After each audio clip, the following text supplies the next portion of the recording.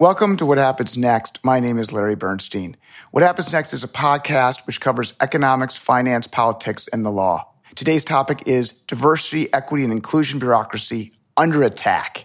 The first speaker will be Jay Green from the Heritage Foundation, who will discuss Florida Governor DeSantis' challenge to the DEI bureaucracy in Florida's public universities.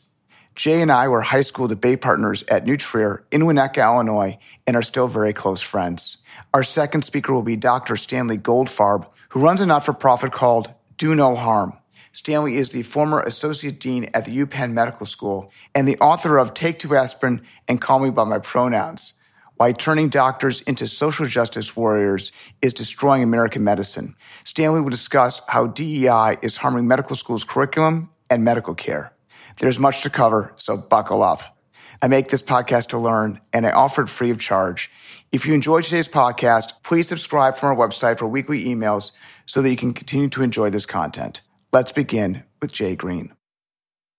Thanks for having me on the show again, Larry. Today I want to talk about political courage and how important that is in containing what's called wokeness or political correctness, which we might understand as a set of political beliefs that are not actually widely shared, but are expected of people if they wish to be thought of well. The problem with wokeness or political correctness is not an intellectual problem. It's not proving that these things are bad. People know they're bad. The problem is having the courage to stand up to them. The interesting thing that Governor Ron DeSantis is doing as a political entrepreneur is that he's demonstrating that it's possible to stand up to wokeness or political correctness and not to be punished for it, but instead to be rewarded. And doing so is inspiring similar courage in the leaders of other politicians, as well as in regular people in their various walks of life. So what in particular is Governor DeSantis doing? He is standing up most recently to diversity, equity, and inclusion bureaucracies in higher education, or DEI bureaucracies. And it's important to note that DEI bureaucracies are not faculty, they're staff. These are units that are there to articulate and enforce an ideological orthodoxy on campus. The positive way of framing what they do is that they're there to welcome students from diverse backgrounds and to help develop the dispositions that would make those diverse groups feel included on campus. But a different way of framing that is that they're there to impose an approved political orthodoxy on divisive issues. DeSantis is showing that he can reduce them to a great degree. And he's doing that in a number of ways. First, he's ordering the universities to stop any discriminatory practice which many of these bureaucracies are engaged in. He is also getting legislative action to defund these bureaucracies. That is, simply eliminate those positions and those units on campus. And he is also taking away one of their main tools, which are diversity statements that are used in hiring, promotion, and tenure on campus. And these are essentially statements of religious faith in the wokeness of the DEI bureaucracy. He's taking all of these steps, and people are amazed that he's doing that. The only enthusiastic supporters of the DEI bureaucracy on campus are the people in the DEI bureaucracies and a relatively fringe group of students who are mobilized by DEI bureaucracies periodically to menace anyone on campus who deviates from their orthodoxy. But the vast majority of faculty, including left-leaning faculty, don't really like these DEI bureaucracies. First, they don't particularly care for bureaucracy, but second, they don't like being told what they can and can't teach, even if they're highly sympathetic to the goals of DEI bureaucracies. They still don't like the control. Administrators outside of the DEI bureaucracy also don't like it. They endorse it, but they don't like it. The reason why they endorse it is because they think doing so helps them move into a higher position or to a higher status university. But they don't have any deep commitments to these things. We should think of university administrators as comparable to East German bureaucrats. That is, they talk about communist revolution, but they are mostly driven by ambition as opposed to scholarly accomplishment. Students and their families don't care for DEI bureaucracies. None of them like to live in fear that they're going to say the wrong thing or be punished. DeSantis is discovering, to many people's surprise, that not only can you stand up to DEI bureaucracies, but you can find a lot of surprising allies or a lot less resistance than people would have expected. And so he's succeeding in this effort to a remarkable degree, and that is why his courage is being emulated by leaders in other states. Texas is already moving forward with similar measures, with similar rate of rapid success. It's like Reagan standing before the Berlin Wall saying, tear it down. At the time, it seemed crazy, but in a few years, that wall was gone. And everyone at that time thought, why didn't someone say this earlier? That's what we're going to say about the political courage that DeSantis is showing here as well. Can you please clarify what it means for a faculty member to make a DEI-required diversity statement? My understanding is that when an individual applies for a faculty position, that he must endorse the DEI mandate. It's a loyalty oath. During the McCarthy era, there were loyalty oaths where you'd have to swear you weren't a communist. This is the reverse of that. You have to swear that you are a devotee of the orthodoxy of the DEI bureaucracy. Give me an example. Sure. It would generally consist of listing past actions that demonstrate your commitment to these values and pledging your future agenda that would be in service of that orthodoxy. And those include things like how your research affects diverse communities, how in your efforts you have promoted the careers and interests of diverse community members. You have to pledge that you have been committed to the interests of these communities and that your future research, teaching, and service will further advance the interests of those communities. Jay, you were a faculty member until recently at the University of Arkansas. I was actually a department head for 16 years, so I was in administration as well as a faculty member. Did you have to engage with the DEI bureaucracy at the University of Arkansas? I did, although I have to say that it really did not become an issue until towards the end of my tenure there. Because the University of Arkansas was not high status and was a little bit on the periphery of academia, I thought it could escape these fads that were making their way through more elite institutions. But eventually it makes its way even to highly conservative Arkansas. The very first time I was asked to do such a statement, which was early on in my 16-year time, we simply said that we were committed to diversity of thought, and we got away with it. By the end, it was counting how many of my faculty were in categories that would count. I had a total of 6 faculty members in my department, one of whom was Hispanic, 2 of whom were Asian. So I said, I think we're more diverse than the college as a whole. If you're looking at racial and ethnic categories, the dean took issue with this. Asian did not count. And my Hispanic faculty member did not count because she was from Spain. So she was the wrong kind of Hispanic. It's this very bizarre set of criteria that has no intellectual justification, is totally contrary to the truth-seeking mission of higher education. My dean was not pushing this because he was a deep believer in advancing the interests of disadvantaged communities. He did not care. He was doing it because he wanted to be provost or dean at a better university. It's that anti-intellectual, non-truth-seeking DEI orthodoxy that became pretty insufferable towards the end. Arkansas is a deep red state with a Republican governor and a Republican majorities in the state legislature. Super majorities. It's remarkable how large the Republican contingency is in both chambers of the legislature and in the governor's house. So where are the political entrepreneurs in Arkansas? Are they unaware of what is going on in the university? And do you think, once they become aware of it, that they will follow the DeSantis example?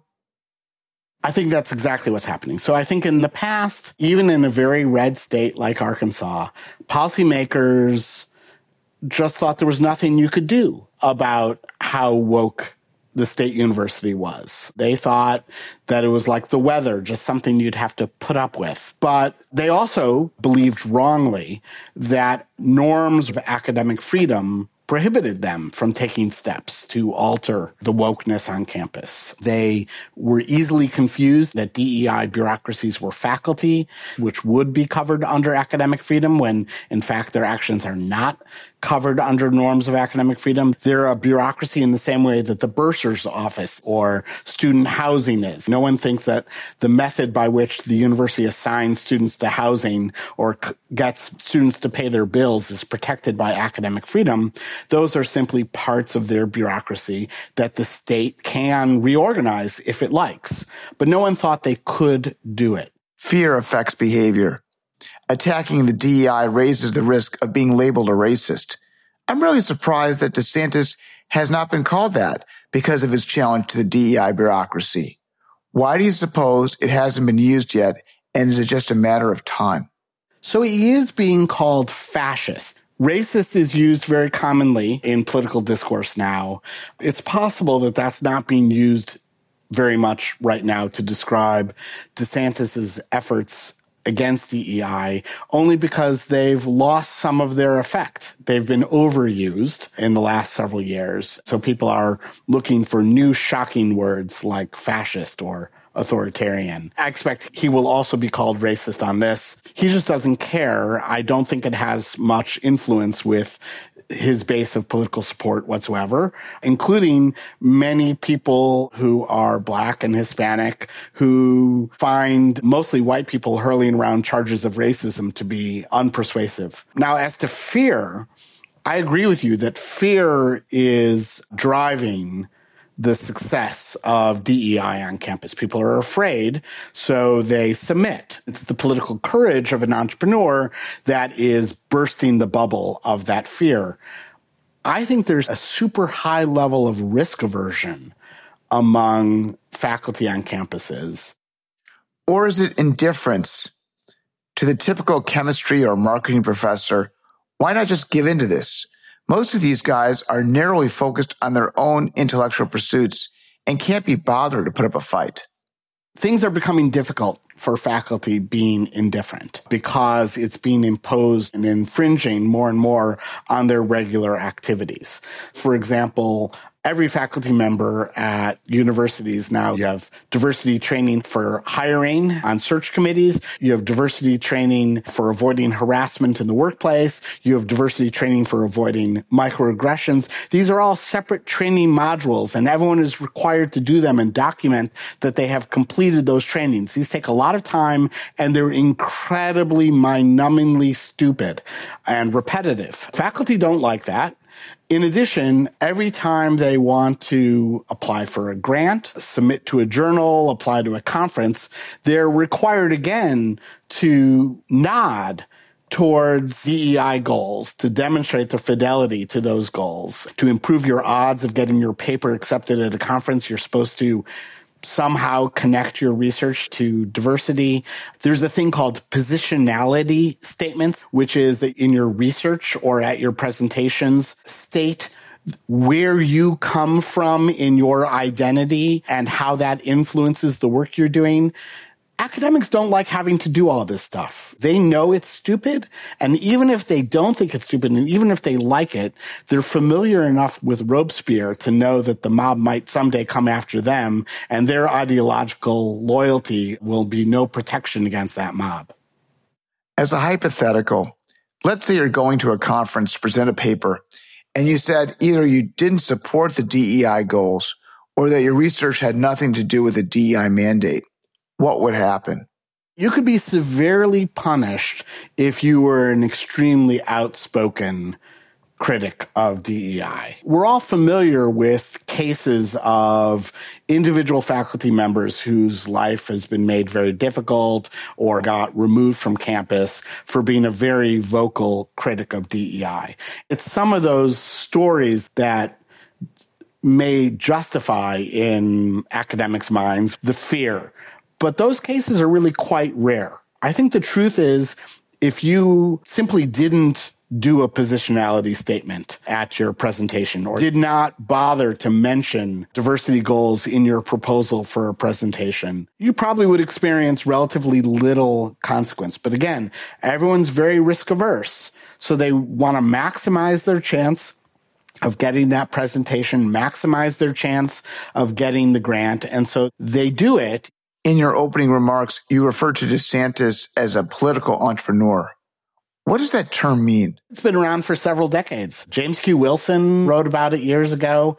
A political entrepreneur is someone who advances their own political career by identifying a problem that others have been unable or unwilling to address or were simply unaware of, and makes it an issue that they can effectively take on. DeSantis is the Florida governor, and he will almost certainly run for president.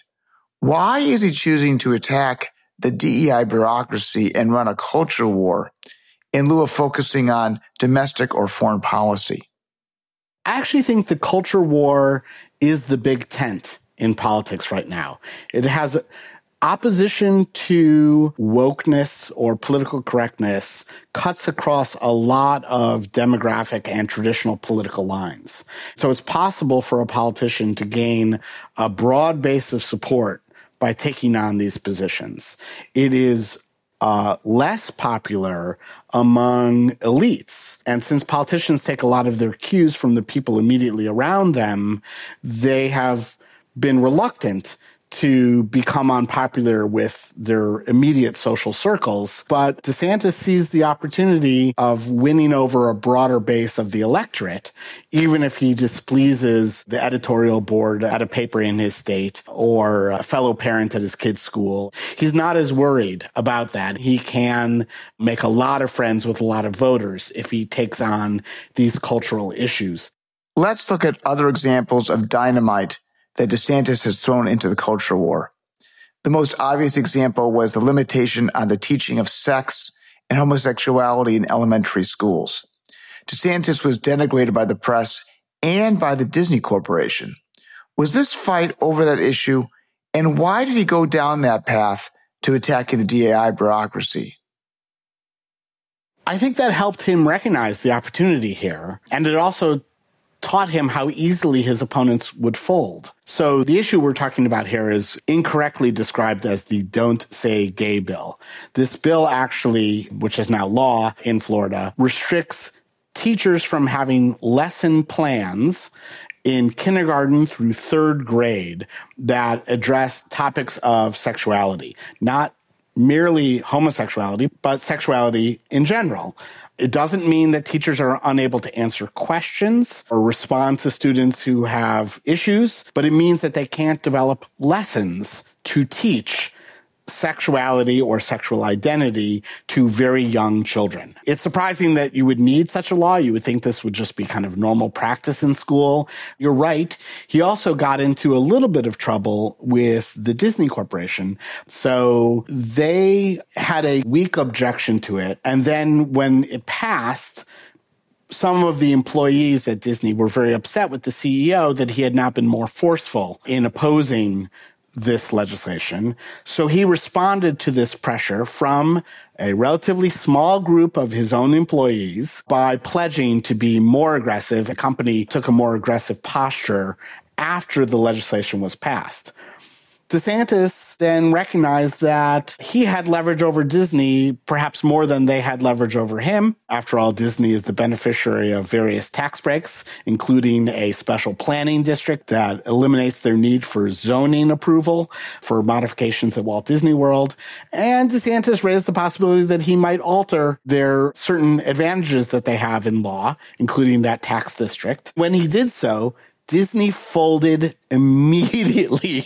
Companies care a lot about profit. They make rhetorical gestures to politically correct issues, but if they were really threatened with serious financial loss, they'll fold very quickly. And DeSantis helped demonstrate that with Disney. DeSantis very recently challenged the content on the College Board's AP African American History exam. This is the same organization that is responsible for the SAT. Given the progressive antipathy for standardized exams, why did the College Board take on the right with progressive content on the AP African American History test?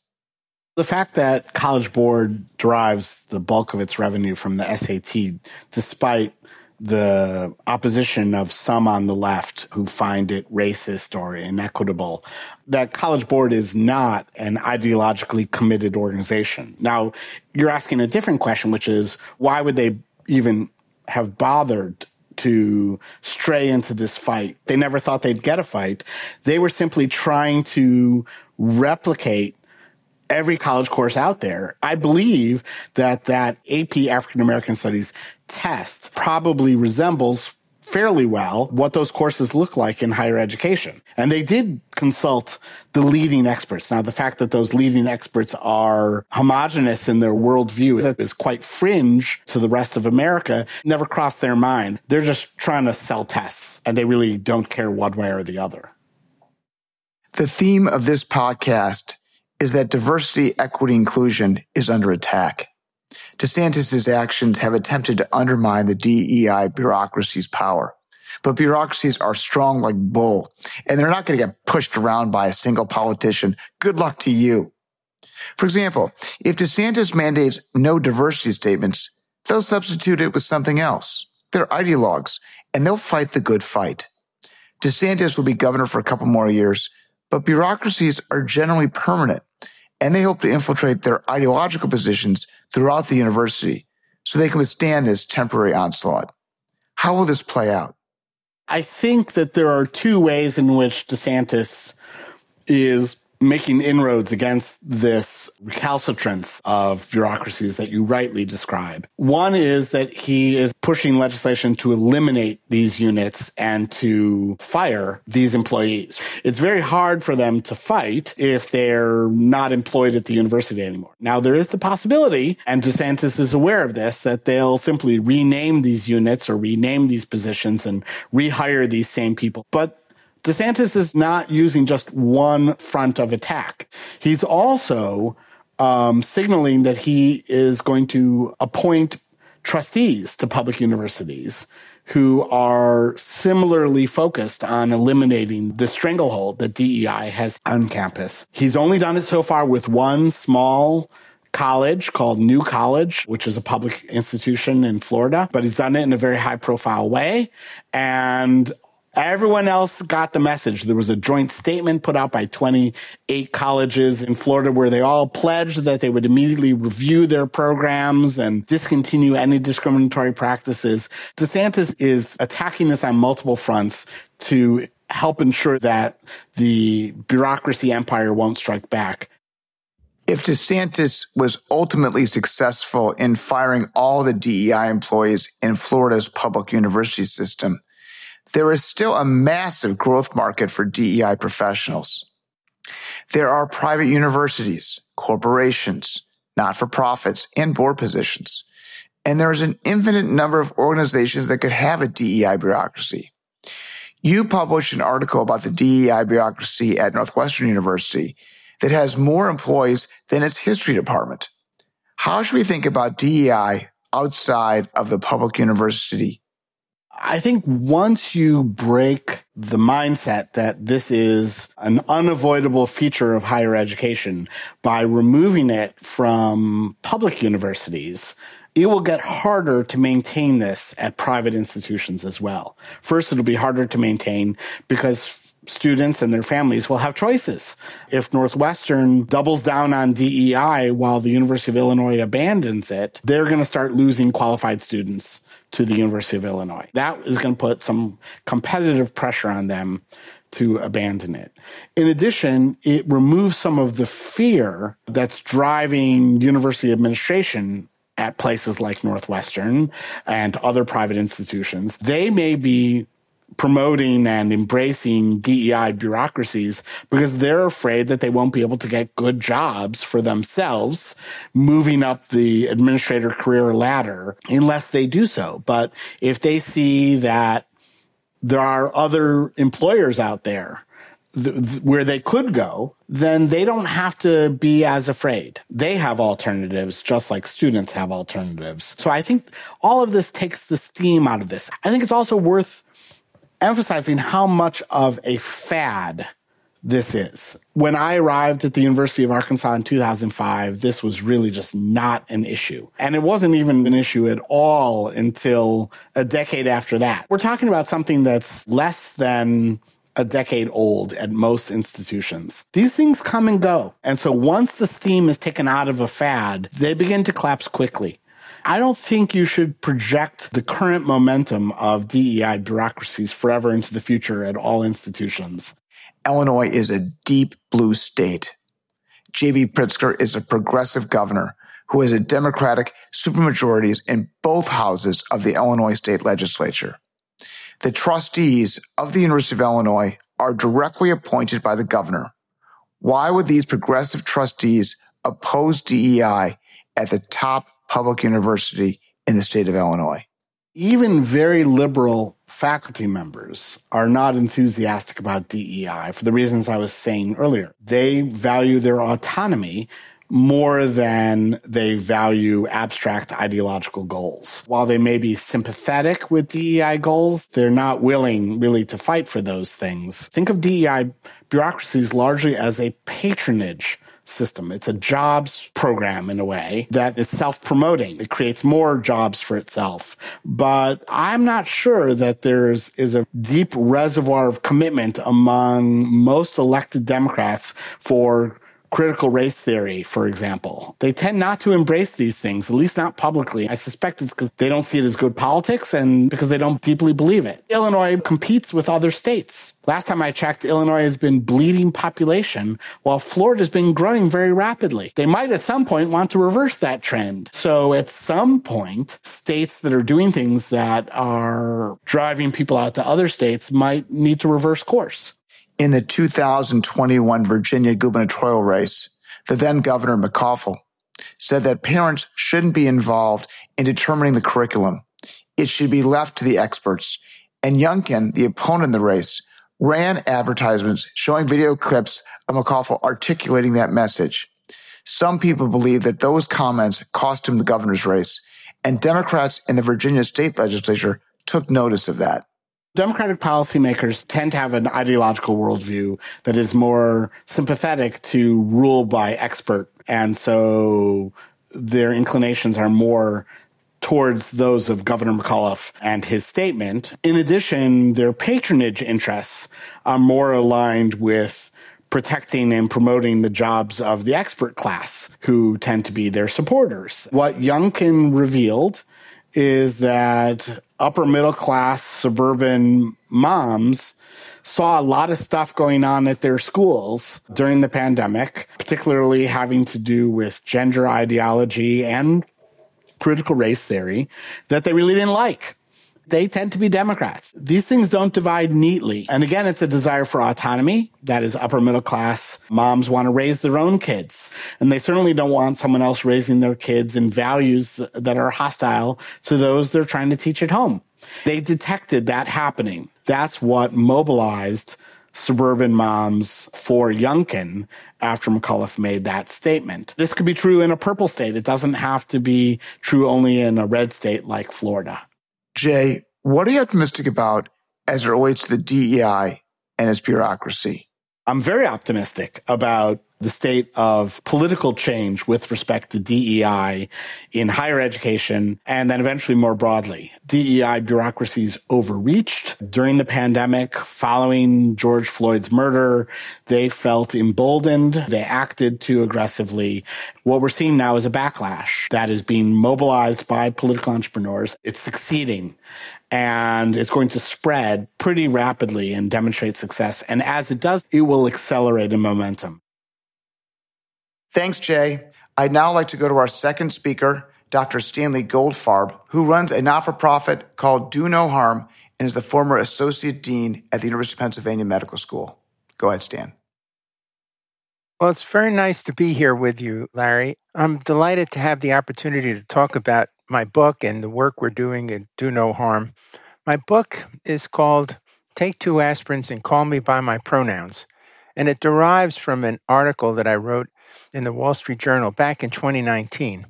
The reason I wrote that article was because I was finishing my time at the University of Pennsylvania, where I had a long academic career and I was Associate Dean of Curriculum. And I had become increasingly frustrated and concerned about the direction of medical education. A new vice dean for medical education, my boss, was hired.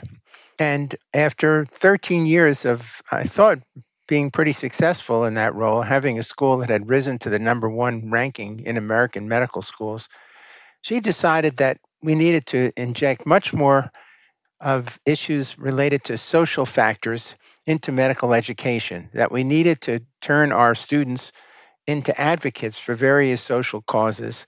And it turns out that this was a trend that was occurring throughout medical education in the United States. I became quite concerned about this and eventually expressed my concerns to her. She even told me one day that there was much too much science in the medical school curriculum and that we needed to inject much more about the problems that people in the community were facing: poor housing, gun violence, poor nutrition, and so on. In response to this, it became clear to me that we needed to change things. And another factor that prompted me in that direction was the fact that many other medical schools were taking on these issues.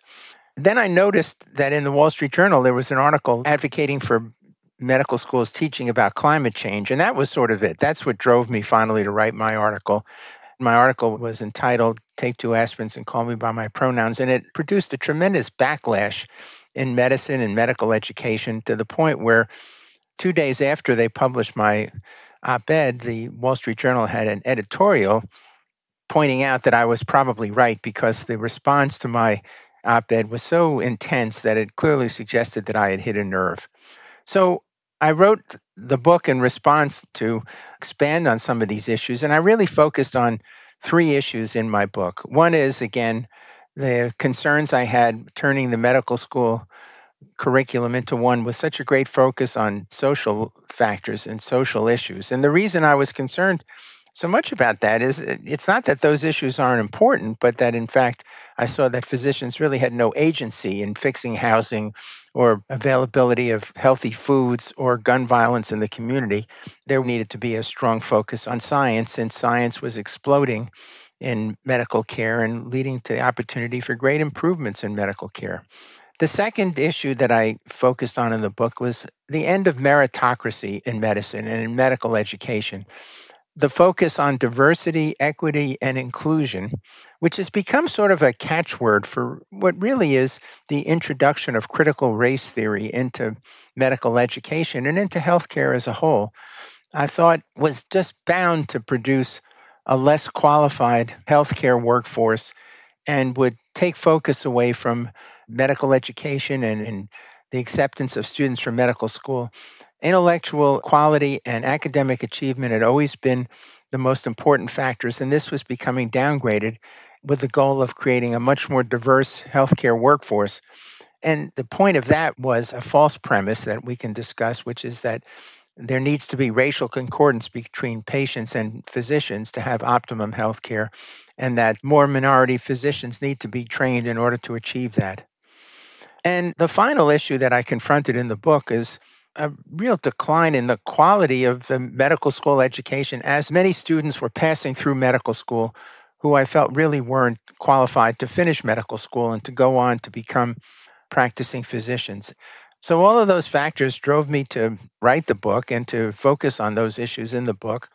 And after the book was finished, we started an organization called Do No Harm, which is a not-for-profit organization that seeks to expand on these issues and see how we can improve things.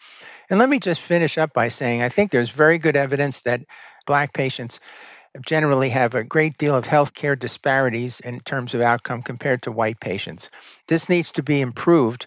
And one of my concerns that we'll get to is that the diagnosis of why this is true has been a faulty diagnosis because it's been blamed on bias and prejudice on the part of the healthcare system rather than the real problem, which is proper access to the healthcare system. The problem that will solve the disparities in healthcare is more healthcare for Black patients, not a fundamental transformation of current healthcare. Where are we in the teaching of basic science in medical schools? And how does focusing class time on social issues undermine medical education? Medical school time is a very valuable thing. And when I was in medical school, which goes back many, many years now, we spent 2 years in the basic sciences, 2 years learning normal function of various organs and cellular systems, and then a whole year devoted to the diseases associated with those systems. In some schools, this is now down to 1 year. Now, there's just no way in the face of an ever expanding body of knowledge about medicine that all of the basic science that individuals need to really master to understand clinical science and clinical abnormalities can be accomplished in a single year. And the view has been now that, well, since information is so available online, what we don't teach them, they can pick up on their own. This turns out to be a terrible error because students need a very strong grounding in the basic sciences, and particularly in information sciences. They need to understand how to review the medical literature, and this involves learning a great deal about biostatistics and epidemiology in order to master those issues. And they also need to learn how to take care of very sick patients. And these things are being shortchanged when the focus becomes more and more on social issues and courses on climate change, courses on gun violence, on racial issues, which we can get to, which has clearly started to take over the focus of medical education these days. So I think that's the problem. The reason for the social focus is because it creates the possibility of an advocacy corps of physicians. And I think the problem with it is detracting from medical education, detracting from the focus on basic sciences. Was medical school education sufficient to help physicians in the COVID epidemic? I think physicians were totally ill-equipped either to treat the patients who were ill or to understand the dynamics of the disease, to explain to their patients what the epidemic unfolding would look like, what the basic epidemiologic characteristics of epidemics were. There was an article in the Wall Street Journal at the height of the pandemic about residents at Columbia and Presbyterian Hospital in New York City complaining about how ill-equipped they were to deal with the sick patients that they saw in the early days of the pandemic. And they just didn't have any experience in dealing with ill patients or understanding how to run respirators or really any aspects of critical care. To learn that kind of material, you need to spend time. You need to have lots of patient contact. How is medical school teaching split between the basic sciences and clinical training? And how did it change during COVID? Medical school faculty really come in two flavors. There's the ones that teach the basic science principles, and they represent a relatively small component of the medical school. It's basically a graduate school in biological sciences. And then the second part of the faculty that teach clinical disorders and pathophysiology. So medical students are trailing them around as they see patients or maybe spending time with them in their clinics. In COVID, they separated the medical students from the medical school. The medical students all went home and worked mostly through Zoom meetings with their classes. I think there should have been a much more liberal exposure of the medical students to those patients, but they weren't. They were sent home and there was very little interaction with patients during the COVID pandemic. Who should run the curriculum in medical school, the students or the faculty? This model of saying, well, you should decide what you really want to learn and you should figure out how you want to learn it and we should guide you through that learning, as opposed to telling them, look, you have to learn this huge body of information and we'll guide you through it, but you're going to have to learn this. You can't pick what you want to learn. We have to tell you what you want to learn. I'll give you one example, one specific example. And I'll come back to something I said before. Students are not that interested in spending a lot of time learning about biostatistics and epidemiology. And yet, if you open up any medical journal these days and see the kinds of studies that are being done, for example, the New England Journal of Medicine, the methods section is usually an incredibly intense section talking about the statistical models that were used in order to interpret the data. If you don't understand something about those statistical models, you cannot understand the validity of the data that's being presented. And unfortunately, medical students and most physicians, myself included, are really totally unable to read the methods section of one of these papers and then go and look at the studies themselves and be critical about what the results actually show.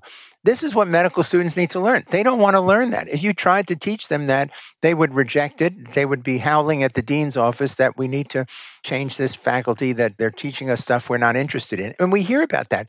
We don't want to learn that basic science stuff. I used to hear that all the time when we met with the students to debrief them about the curriculum. They want to go and start from day one learning how to be doctors. And many schools do that. Many schools put medical students into clinics on day one so they'll understand the relevance of what we're trying to teach them in the classroom. Well, to me, this is absurd. I mean, it really is infantilizing these medical students. And in fact, that's what's really happened to education in the country. We've infantilized all the students. There's no sense of rigor. There's no sense of demands made on them. And when I say no sense, of course, there's a lot of wonderful students and there's a lot of wonderful education going on. But I think the medical school education has been watered down because of the issue of diversity. And if you have a focus on diversity, you have to compromise. How important is problem solving to modern medicine? In medicine, you're in the front line. Patient comes in with a problem. You have to be able to sort through the issues. You have to have a clear idea of what is wrong with that patient at that time. You have to bring lots of information that you have to have right in your head in order to deal properly with that patient and to make a judgment about what that patient needs and how to proceed. And I give the example of the way we test information. We use the multiple choice test where we give a little story, a STEM it's called, and then there are 5 choices about what's the right answer related to that STEM. So the STEM might be the story of someone who's short of breath, and the 5 questions might relate to what would be the cause of that shortness of breath. And then the student is supposed to use whatever other information is in the STEM to come up with the right answer. I've told the students, when you go from the classroom to the clinic, you are going from someone who reads those questions and answers them to someone who writes those questions.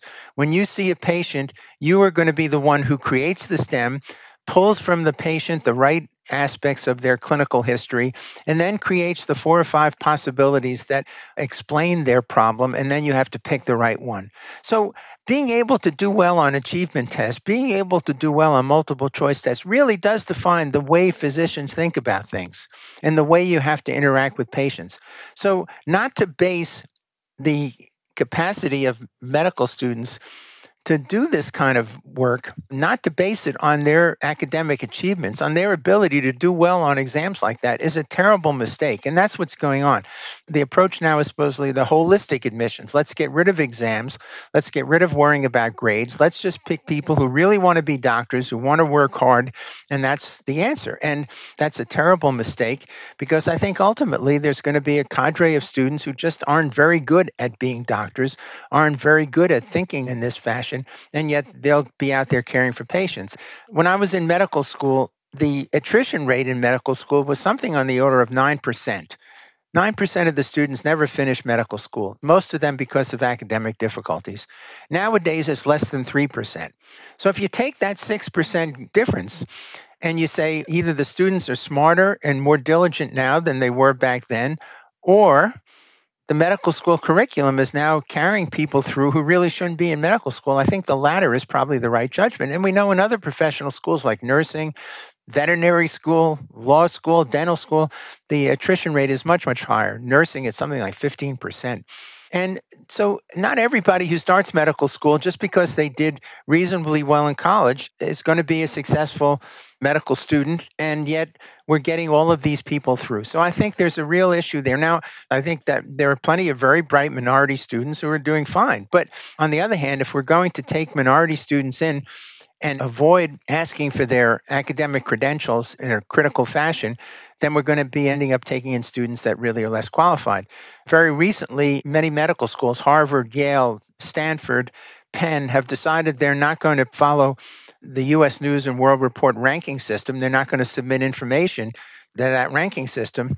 And everybody hailed that as a wonderful thing because it would improve medical school classes and relief stress. I don't know what they thought the benefits were, but the real reason for it was because the academic grades and the medical college achievement tests, this so-called SAT for medical school, those scores and those grades counted to a great extent in the ranking system. So you were ranked as much on the quality of your incoming students as anything else based on those achievements. And now, without those ranking systems, you can take in whatever students you want and not hurt your academic prestige because there won't be a ranking system. So this is a device for bringing in more less qualified minority applicants. And the dean at the University of Pennsylvania School of Medicine said that exactly. That was his exact reason for avoiding the ranking system, is that we no longer have to worry about the grades or the standardized test scores of applicants. And I think what this means is we're taking in people that are less qualified and are going to be less successful as physicians. And we know that how well you do in college and how well you do on the achievement test does predict what kind of medical student performance you'll have. And your medical student performance does predict what kind of performance you will have as a resident trainee when you go into a particular specialty.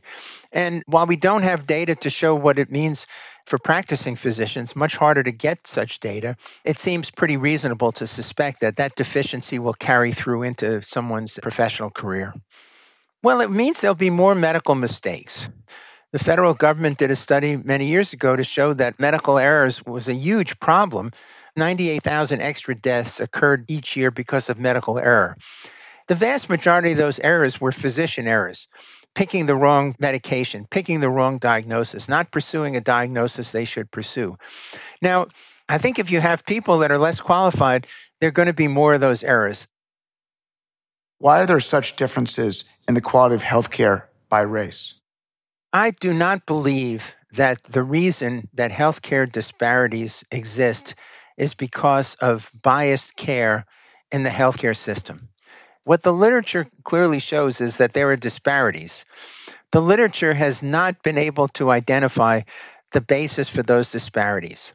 The personal experience of most physicians is that if bias occurs on the part of physicians, and all human beings are biased, and I'm sure there are instances where a physician acts in a way towards a minority patient, for example, that might superficially look like they're just being biased, they're just being prejudiced, but in fact, they're tired, they're annoyed, but that doesn't represent a systematic kind of approach that physicians have to African American patients. It's been an unfortunate circumstances that individuals have told in anecdotal fashion these kinds of stories and then equated them to this represents the way Black people are treated by physicians. And I don't think there's any evidence for that. And in fact, there are some large studies in the literature looking at racial concordance. There's one very large one, over several thousand patients, tried to see whether Black patients using Black doctors had better healthcare outcomes, were in better health conditions than Black patients who were dealt with by white doctors. There was no evidence whatsoever for that.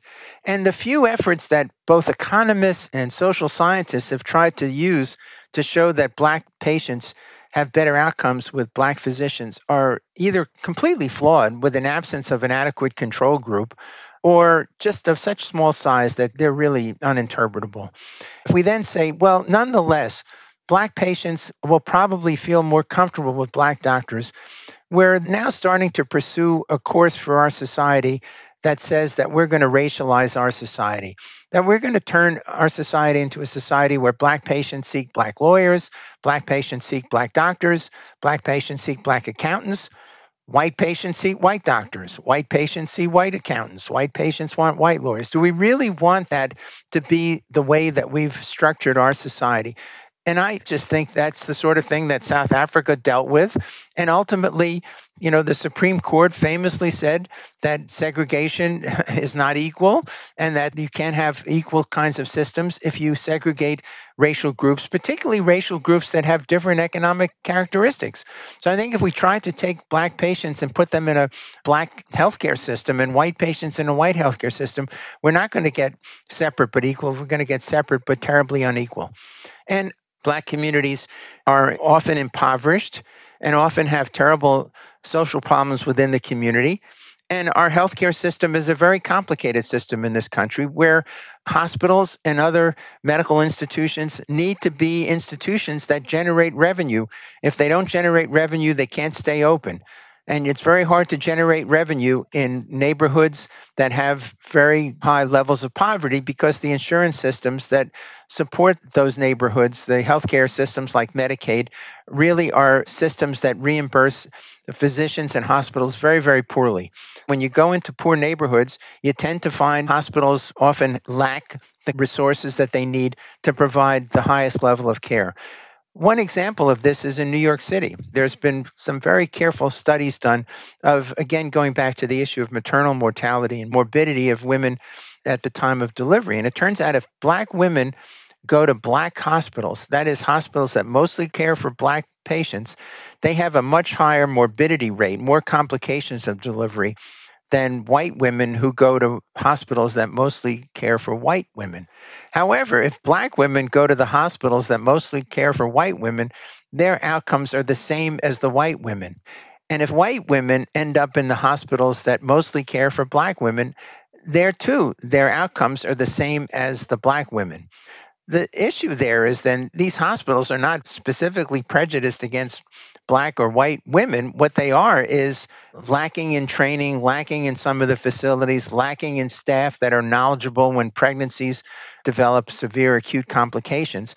If there is a problem with healthcare in the Black community, the problem is mostly access to healthcare and access to really good healthcare.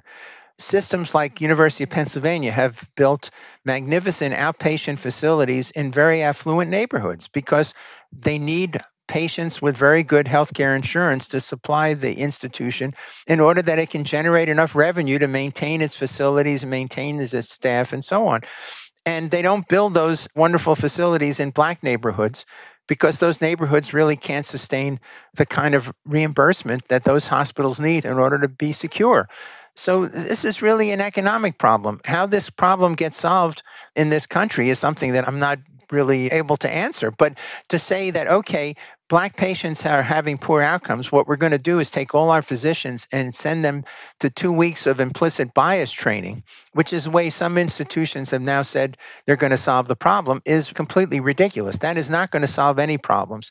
And spending more and more money on consultants that explain how they're going to have a more diverse healthcare workforce is not going to solve the problem of poor outcomes. What's going to solve the problem of poor outcomes is getting better facilities, getting better health access to the Black community. That's what's going to improve the disparities between outcomes for Black patients and white patients. What are you optimistic about?